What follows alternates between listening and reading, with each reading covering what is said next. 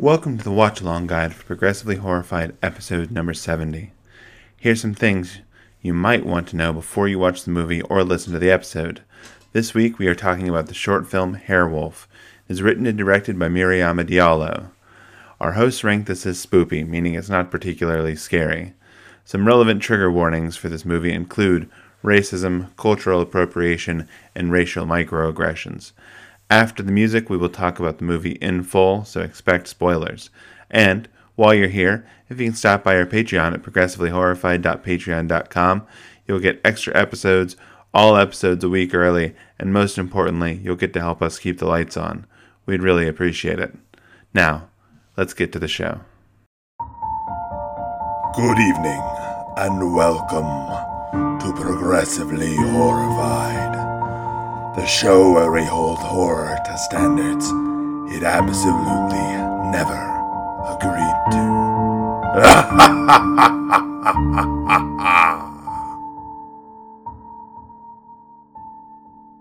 Good evening, and welcome to Progressively Horrified, the podcast where we hold horror to progressive standards it never agreed to. Now, early on when we were planning for this month, I wanted to steal this podcast from Jeremy, so I decided to wait, bide my time, lay low, until such time as he was drinking water, and then I pounced. Well, why don't you tell us what we're talking about? We are talking about horror from Black women directors. Yes. And what about that? That's it. I'll let you take over. I can't really see that far. So yeah. So we wanted to talk about movies with Black women directors. Unfortunately, we've talked about a few, and there aren't enough that we could find to fill the whole month with. There aren't enough feature length. Yes, there aren't enough feature-length ones for us to fill the whole month. So we decided to pick up some short films, which we don't usually talk about too many short films. This gave us a chance to explore some of that stuff. We're going to have a short film that we talk about every Monday in addition to our regular Friday shows. So on that note, I'm your host, Jeremy Whitley, and with me tonight I have a panel of cinephiles and cinebites.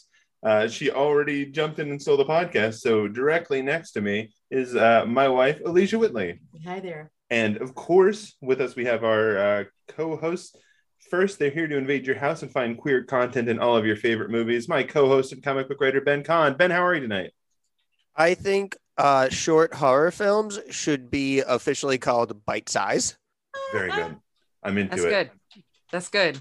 Gonna start the petition. And we picked her up at the spooky crossroads of anime and sexy monster media. It's co-host and comics artist Emily Martin. How are you tonight, Emily? I'm feeling the whole spectrum of horror here. Every angle in these four films. Yeah, it's good. Yes, and our friend, English and literature educator and friend of the show, Emmanuel Lipscomb. Emmanuel, how are you? I'm super excited. I love spooky stuff, and I have a short attention span, so this is a sweet spot for me. Nice. And finally, our good friend, writer, and activist, Jay Joseph Jr. Jay, how are you?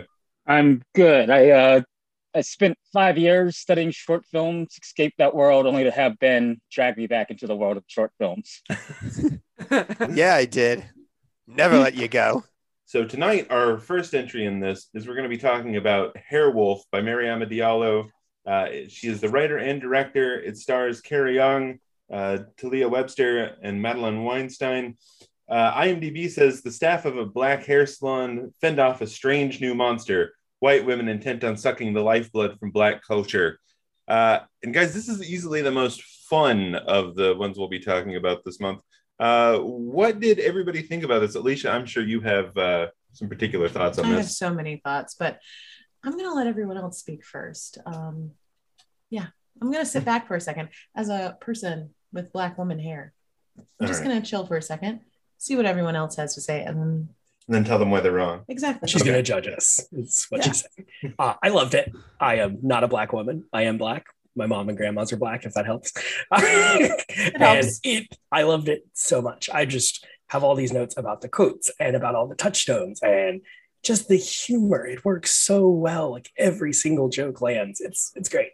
Yes, I am a person of Eastern European Jewish descent, gender shrug. But yeah, I loved it. I thought it was so fun.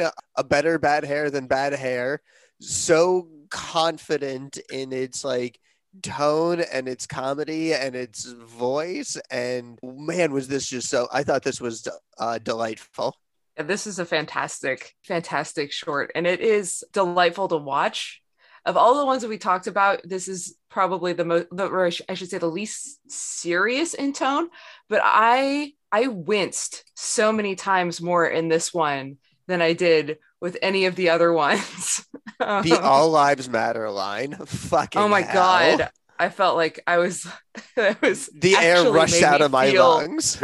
Yeah, like the and I am a very, like, I have my skin tone comes from England and Sweden, so just as white as it gets. What Pantone would that be? Egg crew, God, eggshell, egg crew. Probably. egg crew. Oh, I thought you said egg crew. I thought There's a bit of blue in there. Okay, So I might be like, there might be some titanium, but it's not that strong because this is definitely not opaque. There's a map of Stockholm.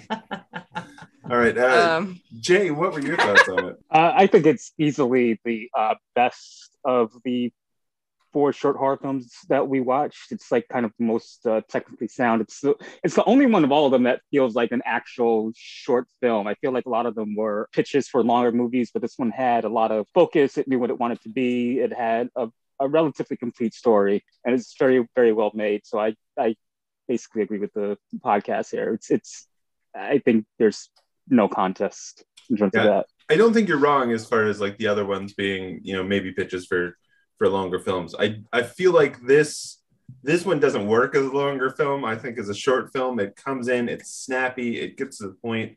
It's basically Microaggressions, the movie. Like, and it every line hits, so every line just feels punched up. I'm gonna interrupt you real quick. I don't think you said it doesn't work as a longer film. I think that it doesn't need to be a longer film. Oh no, yeah. I'm saying like form-wise, this is ideally a short film. This film at the length it is polished to a mirror sheen, like not a moment sheen. Like not a moment is wasted. Like this is one area where you can't make it longer without making it less either focused or just tonally sharp. The rest, like, yeah, sure, you can make it deeper, more atmospheric, add plot. Yeah, this one, it's like, no, I don't want it to be an hour. Like, you need, like, this one is just so, like, every line is just so razor sharp. It's like, I don't know if you could stretch that for like 90 minutes. I'm just wondering, like, what in particular stood out, like, amongst the lines, because there was a lot in there that I felt like spoke directly to me. Like, this movie is for me. Somebody made it, and they knew my sense of humor. They knew where I was coming from. They knew what I'd been angry about for the past 5 years or so. Like, it's such a mix of cultural illusions. It's just like, yeah, that's a part of just Black experience. And then just what was the first one that, like, where did it get you? I'm gonna tell you where it got me. So I own my Nubian king right here. Like, it destroyed me, but like, I did enjoy him like correcting her about the hoodoo. He was so good. He was like great value Andre 3000. Like, he just like had like half his hair braided. Not great value. Oh no. But so like, it's all those cultural touchstones. But then there's just these outlandish jokes. Like, he goes, the penis fly trap, and I like spat out my drink. The one that got me both times we've watched this is the white girls banging on the window going braids instead of dreams. Oh, it's so good, man. It's not a joke I saw coming. So there's the thing that first snatched me was when she said jar of blue magic. I don't know if you all know what blue magic is or what blue magic smells like, but she said jar of blue magic, and I had a visceral memory of blue magic. So it's a hair dressing, I suppose, is the proper way to put it. And it's unnaturally blue because it's made of petroleum products, I assume. You know what? Before I smear blue magic, I should probably look up what's actually in it, but I'm pretty sure it's like just Vaseline. And someone can correct me on that if I'm wrong. So she said that this white girl said to her, will you lay my edges? And I think that the important thing that she says is that she wasn't Maury White. She was like white, because we all know what Maury White means. It means catch me outside. How about that? Like, I know that girl was on Dr. Phil, but that's what Maury White means. I think the fact that she had Oakland booty in her bag, like this white girl literally had an LA face with the Oakland booty, I suppose is the joke that we're going for. But she had these butt cheek or these butt fillers that he called Oakland booty, like it was some sort of they were little like there were so many underground drug little acting moments that got me. Like the gasp when he sees the selfie stick, the way the one here's like, is that a police baton nunchuck? But I think the thing that really let me know that I was at home in this film, that I was going to not only laugh at myself, but also laugh with the film and also laugh at culture, was when the white girl said, she says braids really slowly like a zombie. And then goes, yeah, like, do you do braids? Do you do boxer braids is what she said. Are you familiar with the boxer braids scandal? Love it so much. Yes. It's so good. Nope. We should talk about it because we it's should important. talk about it. Explanatory comment. Explanatory comma Admitting my time. ignorance. Man, you want to do the boxer braids explanatory comma? I mean, essentially it's Columbusing, right? The idea that, I've discovered this cute new look that like female boxers wear when they're in the ring. It's like you're describing braids that people have worn for centuries, if not millennia. Like, essentially, you're describing large cornrows. So yes. Ronda Rousey, who I think her grandfather is black, or maybe her great grandfather is black. I can't remember. Did not know that completely. Yeah, shocked. he's like she's Maury White. She's stop. Oh, yeah. No, Rhonda, if you're out there and you're listening, you are not Maury White. You are who you are. And I am not trying to get my ass beat by Ronda Rousey. You know that you could not take her on the street, Jeremy. So please. No, exactly. That's the thing. Ronda Rousey won't even wait to leave the target before throwing hands. She will take you out right. She will take you out right there in the target. Not the target. Man, what am I going to do with it? Oh, we're talking about the store. Yes. Not just the Target Yes. acquired. Yes, in the big box store Target. Yes. Yeah. I'm with you. So Ronda Rousey would wear the two big cornrows essentially. And for those of you who are unfamiliar, cornrows are basically like inverse French braids. So with a French braid, you braid in. With a cornrow, you braid out. And, it's close to the head. It's a plait that goes down. So she would wear these two big boxer braids, these two big cornrows. And Kim Kardashian wore them, and then it got caught on. And then news outlets were running with, and fashion magazines were running with these stories about boxer braids being the new trend. And Black women everywhere said, these are just cornrows, which literally we were told that we could get fired from our job for wearing. And now all of a sudden it's, you gonna do the trend, to quote Lauryn Hill. So you gonna do the trend, and now it's cute. The same thing happened with mini buns. Mini buns were, who was it? I think it's Marc Jacobs. Okay. So he's the designer. The fashion Well, man. shout out to Mark. Somebody. Is this Okay, what it feels doesn't like really the beginning matter. of that It doesn't Doesn't really aggressively matter. horrible? So he had this fashion show where he had the models wearing what were called mini buns, or what he called mini buns, which were essentially Bantu knots. And if you're not familiar with Bantu knots, essentially they are tiny little knots that you put in various patterns, really cute, nice little do. But a lot of my childhood and early adulthood was spent with hearing people pick on this particular hairstyle as looking particularly exotic or particularly unattractive. And so to then have somebody rebrand it as, it's mini buns. And it's mini buns when these then white models are wearing it down the runway. But when larger Black women Dunkin' Donuts, right? Yeah, Mini in general, buns? if someone told me check out these mini buns and they then didn't present me with something full of cinnamon and frosting, I just want you both to know I am giving you a slow look of disappointment. Okay, we're talking about cultural pain. I'm used to it. Okay, all right.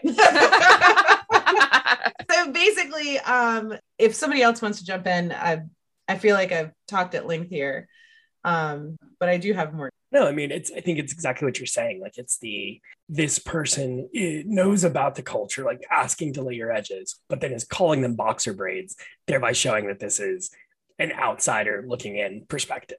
You know what it reminds me of? Not to pile onto this poor young woman anymore. There's a young woman on the internet who was doing her makeup, and she was talking about contouring her face. And she was like, and I put some contouring here and here because chili, my nose is fat AF. And she said chili, CHILE, because she had only read the word chow.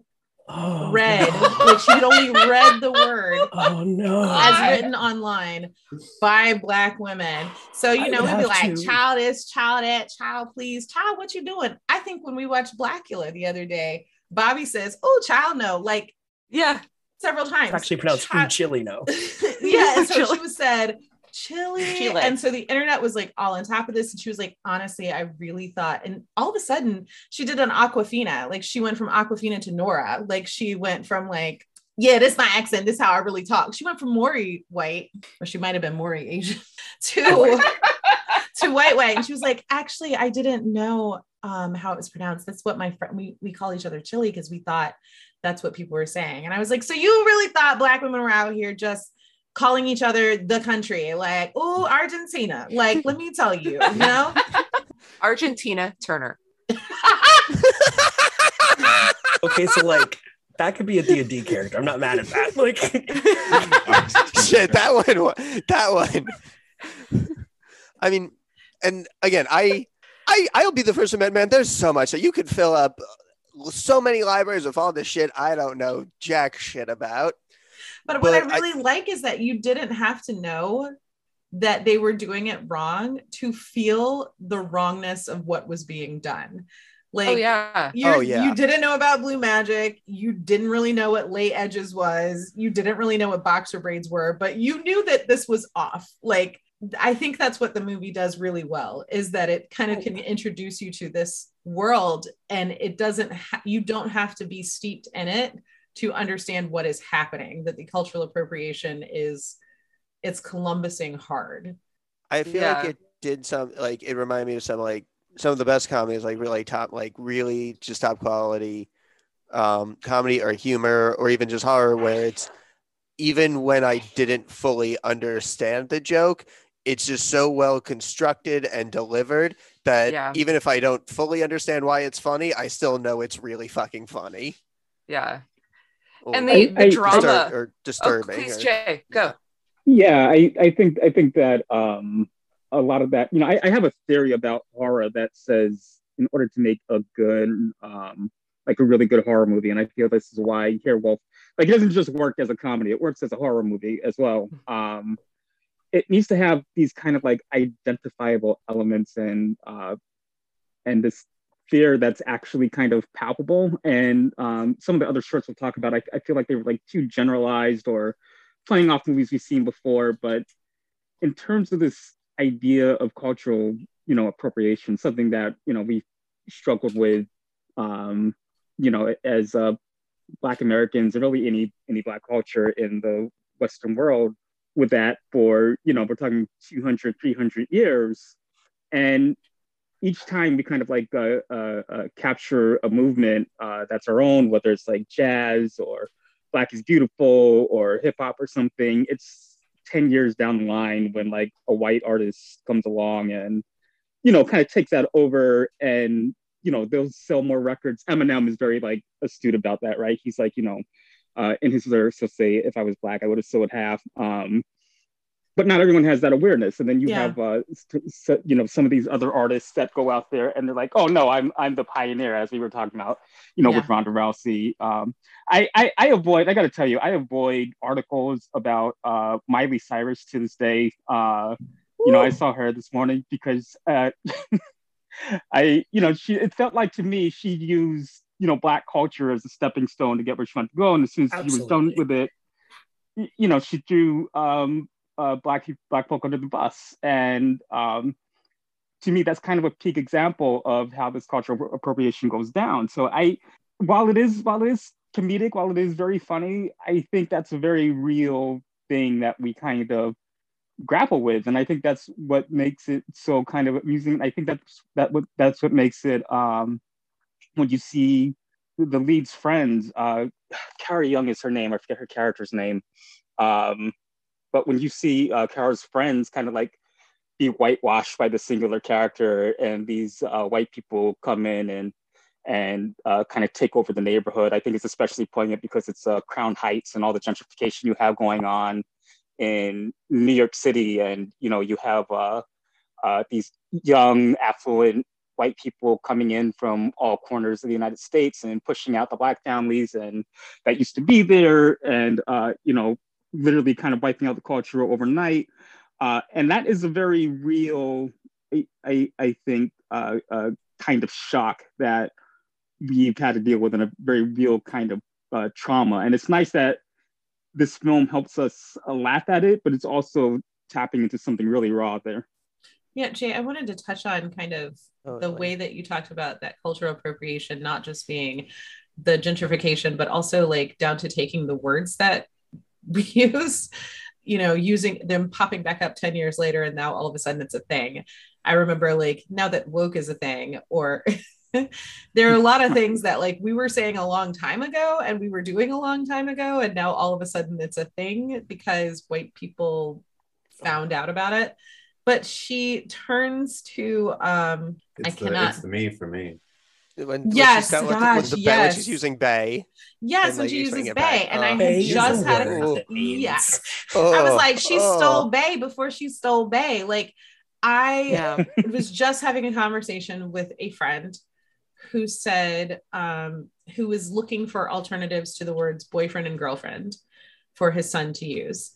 And I was throwing out some and I said, bae, boo. And he said something to the effect of, I'm not young enough to use the word bae or boo. And I was like, okay, see what you don't understand. Like I flipped on it. I was like, see what you don't understand.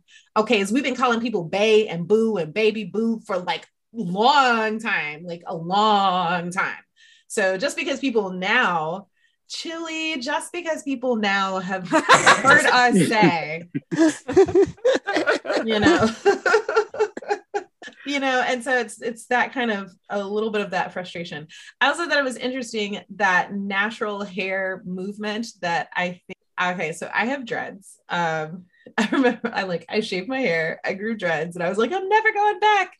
And no one's ever going back. And natural hair will live forever. And, I should have known after the 80s happened. Like I should have realized that it's a phase.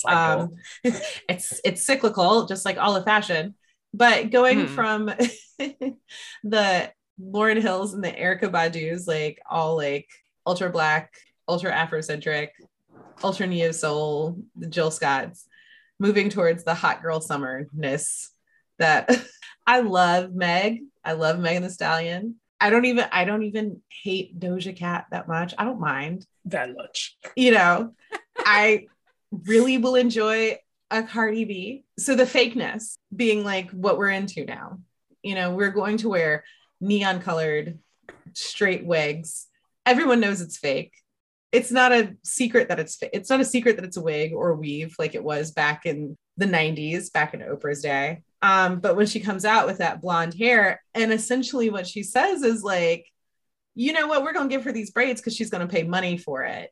It's a perspective that I've heard. Like, we don't care that it's the commodification of culture, so on the one hand, it might be appropriative, but you're getting attacks. On the one hand, we have like Brother Hotep over here who's like, like when she said, I didn't convert to the Nation of Islam for this. God, that was so good. It's so good. Are you serious? She's a whole pig. Like that killed me. That killed me. So that was really good. Accents also, it's like the accent. 2 or 3 different like dialects that they're speaking, and her accent is so good for her dialogue. Slayed me. Like, are you serious? Anyway, I'm just there are some people who feel like this is our culture and we must protect it. and our gatekeepers even amongst ourselves and our own within our own community. Like, you can be a part of our community. You're not Black enough, so you can't be a part of our community. And then there are others of us who are like, I don't care, like, whoever let white kids say the N-word. It doesn't really bother me. Let, anybody can come in as long as they're like paying for it. Yes. So yeah, I thought that was funny when Brother Hotep turned to Brother Hotep. Yeah, I'm not sure. No, I'm just would I enforce a tax for people to say the N-word? Yes. Yeah, like, I understand putting a monetary value to a haircut at a salon. I'm not sure what the financial penalty civil for rights using the leaders N-word are spitting in their should grades. be. I'm like, if there were like a Venmo setup or like a Patreon where like you can send me your N-word tax as a form of like micro reparations. No, I'll tell you what the problem with this is, that this is going to turn into some like, I don't know, weird ass carbon credit shit where people are like, ooh, I just donated $200. Listen, now I can Ben, say right. the N-word so much. I am not getting into N-word FTs. Like, it's absolutely not. title of the episode. Boom, title of the episode. And honestly, $200 would not buy you one. Like, it's Yeah. If you have to ask how much it costs, you can't afford it. Yeah, going back to something Jay said, I think part of the reason that this works as horror. Cut this. Part of the reason this works as horror, I think, for me too, is just that, like, I think good horror has like a visceral, guttural effect to it. Like, it makes the hair stand up on the back of your neck, and there's definitely like things that happen in this that even as a white guy who is just like been around people like microaggressing, not just you, but sort of like, I very distinctly remember a point in high school where like a, white blonde girl who was tanned to death, like, came up to one of my friends and was just like, oh, I'm darker than you. And it's just like, ugh. Like, but you're not though. Like, even at that point, it was just like, no, stop. And there's so many things in this that, like, she says something and you like, even like as it was going, I was watching some of you guys, and it's just like, you have this reaction, just like pulling away from the TV, like, oh no. I felt you almost fell out when Bay turns around and says, all lives matter, right? but like that line was brilliant. The delivery on that, that killed me. I was like, that happening on the floor, the all lives matter line. It was so all good, the actors in this did such a good job. Yes. Well, and like delivering the most absurd lines, but with just like deadpan gravity of, all lives matter, obvious. Like, it feels like the people in Get Out, where it's like, this should be absurd, but your delivery is so spot on. Yeah, like the heebie-jeebies and like the indignation he puts into that line.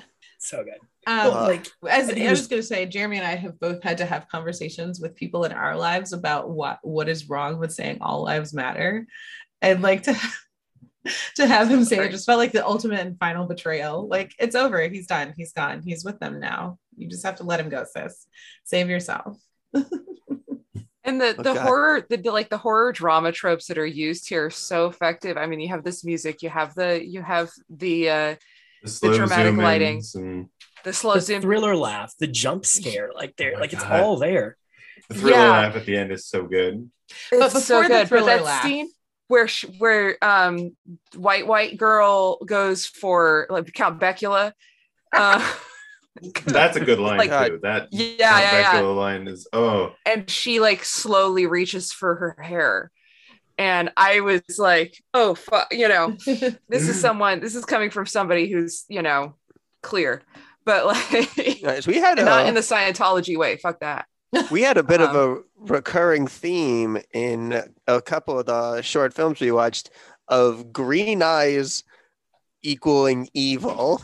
And I don't know what to make of that, but it was noticeable that we got two instances where green eyes were very explicitly linked to like evil. I think with like the green eyes and the straight hair, I think a lot of that is kind of rooted in Black American culture from like the 1960s and 1970s. So something about me really quick that I only one person on this podcast knows, but my dad was a member of the Panther 21, the New York Black Panther Party.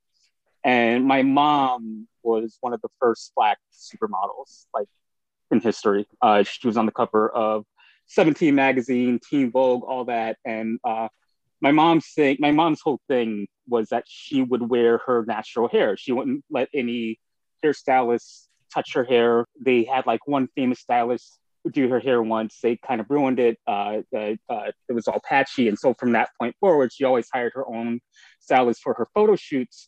But they grew up in an environment where, they were kind of like at the forefront of Black is Beautiful and all that. But they grew up in an environment where it was more valuable to kind of have white traits, and the less Black you look, the more valuable as a person you kind of were. Now, there's kind of this trope I feel like on social media, Twitter and all that, you can't draw Black characters like lighter eye colors, even though, they do naturally occur in Black communities. I have like a cousin who has green eyes. But all that's kind of like seeded back into this time when it's like, I need to look whiter, you need to get someone that has straighter, curlier hair because that looks whiter, someone with lighter skin because that looks lighter, someone with light eyes, and I think I personally feel that might be what it's tied to. I'm going out on a little bit of a limb there, but those are really kind of I think pervasive, and I think it's kind of decoupled from the generations as we've gone on because we haven't had that direct experience. But as kind of like the oldest sibling in my family and knowing what my parents have been through, I'm very familiar with them kind of growing up with that environment and attitude. Look up Joyce Walker. Yo, imagine being like, Google my mom. She's a model. That's what she grew up here. She had very nappy hair. She had dark skin. We're so they were Googling like, her right now. Sometimes lighter skinned women are not criticized as much for having, it's like when she talked about her curl pattern being a 3B, it's like it's all well and good to have like curly hair, but not too nappy. Like sometimes it feels like the natural hair movement is not for y'all 4C people, it's for people who have passable curls. Yeah, it's for your Beyoncés. Yeah, I think Roxane Gay said something similar about being fat and like the fat acceptance movement. How like there was an acceptable limit of like, oh yes, we're gonna celebrate all fat women up to a certain point, and then I feel like it's often the same with Blackness. That 17 magazine cover was gorgeous. Jay, your mom is kind of awesome. Oh my God. Thank you. Yeah. I'm sure your dad is awesome too.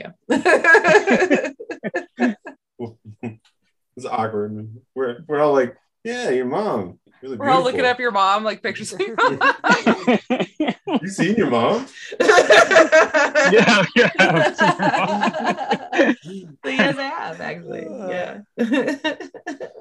Also, I did laugh very hard at that hockey joke about how like they think they're slick keeping hockey cold. that was really good. That was hilarious because you will not catch me at a Canes game, like a Hurricanes game. It's too the cold whole for me. speech where the main character was kind of getting through and saving her best friend was amazing. Yeah. It's so Yes. sisterly. Until we turn around and find out that she's also the monster as well. Daughter too. Plot twist.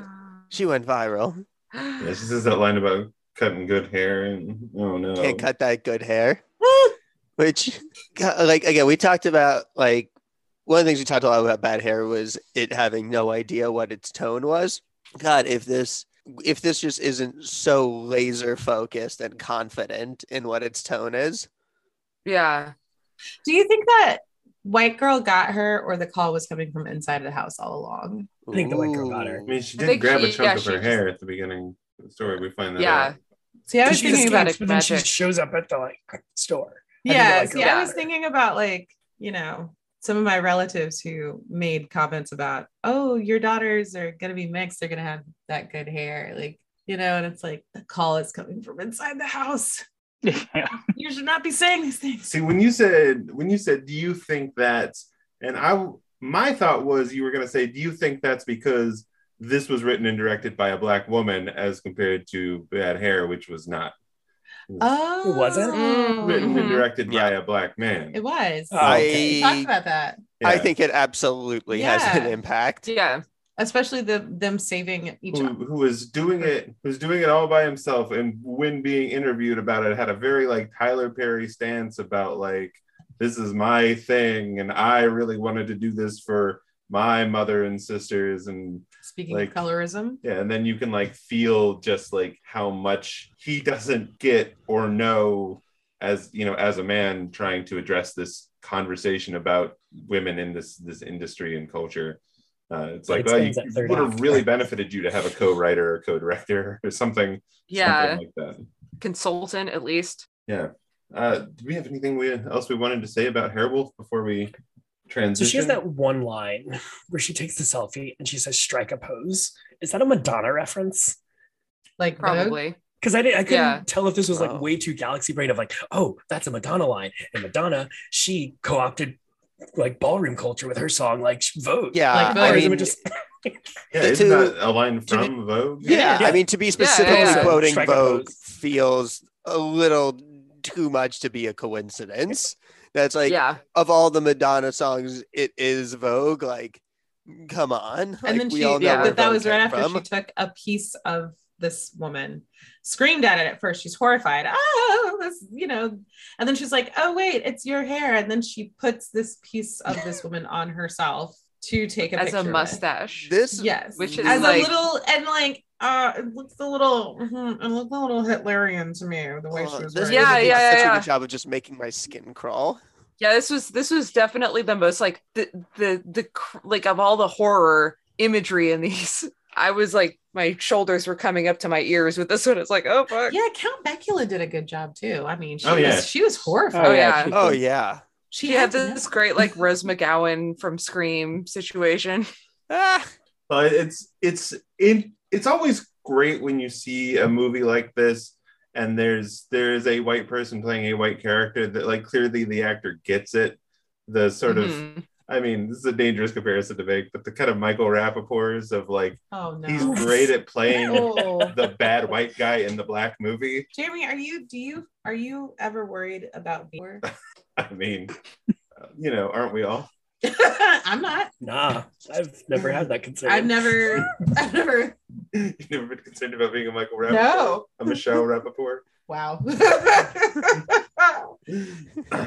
Yeah. I've What does that definitely mean worried to be a about being Michael Count Rappaport? Becula. Michael Rappaport is a person that like No, I, considers like- himself down. Do you with, know who like, Michael Rappaport is? I know like the comedian and stuff like that, but Have like, you seen like his oeuvre?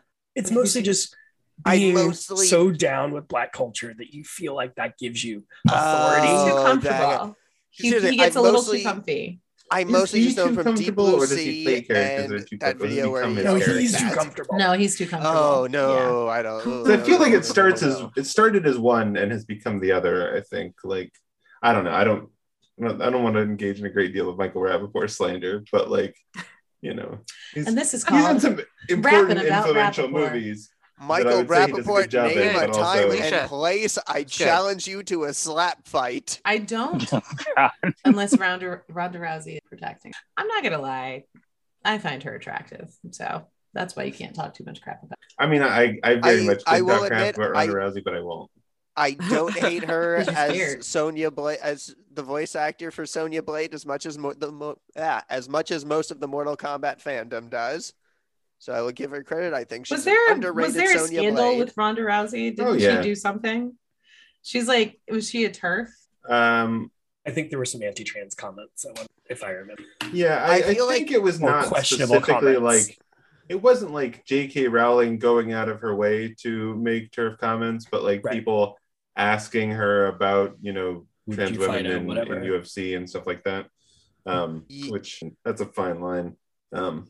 Yeah, I think there's also like she was saying wild things, but also literally working as a wrestling heel. So I kind of just Right. like fade in the background of like, is she just doing this because it's literally her job to like Right. anger people like for entertainment? And then I think Gina Carano happened, and then that just obliterated all my memories of like anything Ronda Right. Rousey had Oh yeah, done. for real. Yeah. Coincidence. Yeah. So Oh, I that's think good. it's safe to say we all recommend people check this one out, right? Oh my god, Absolutely. yes. Yeah. Oh my It god, is, you know it what? is. It is spooky, spoopy, and existentially terrifying Yeah. all at the same time. Yes. I wish it weren't on Yes. Criterion so I could show it to more people. Like it is that good. Yeah, unfortunately, it's difficult to find right now. When we first saw it last year, it was on HBO Max. Now it's on Criterion Collection and Canopy, which is a free service. If your library engages in it, you have like a local Wayne library County card. does not.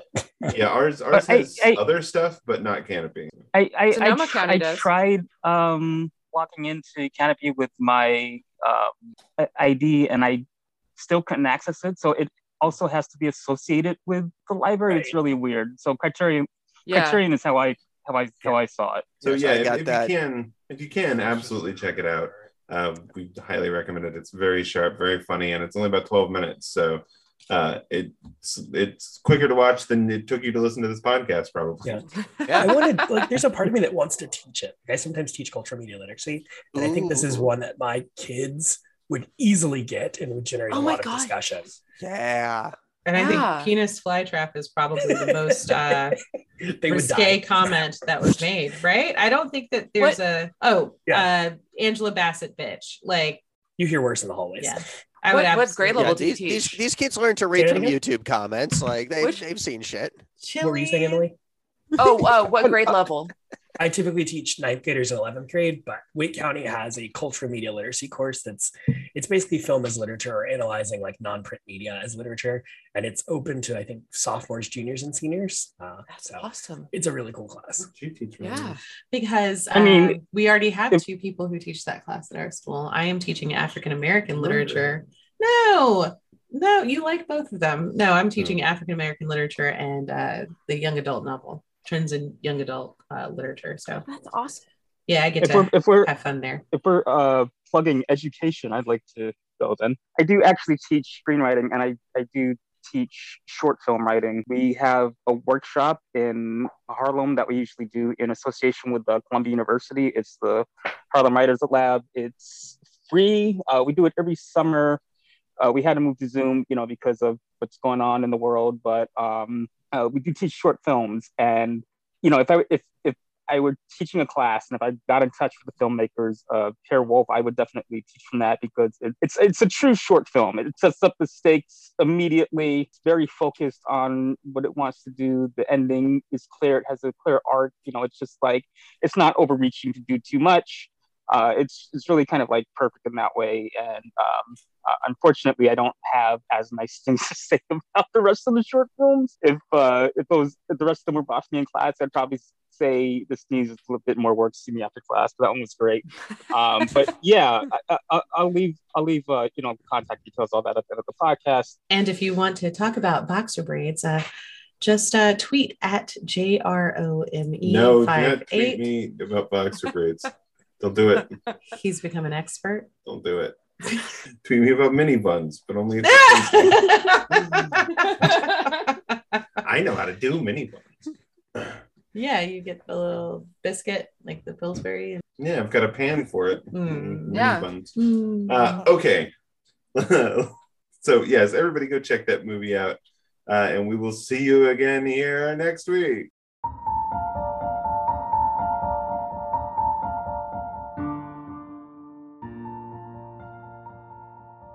Progressively Horrified is created and produced by Jeremy Whitley.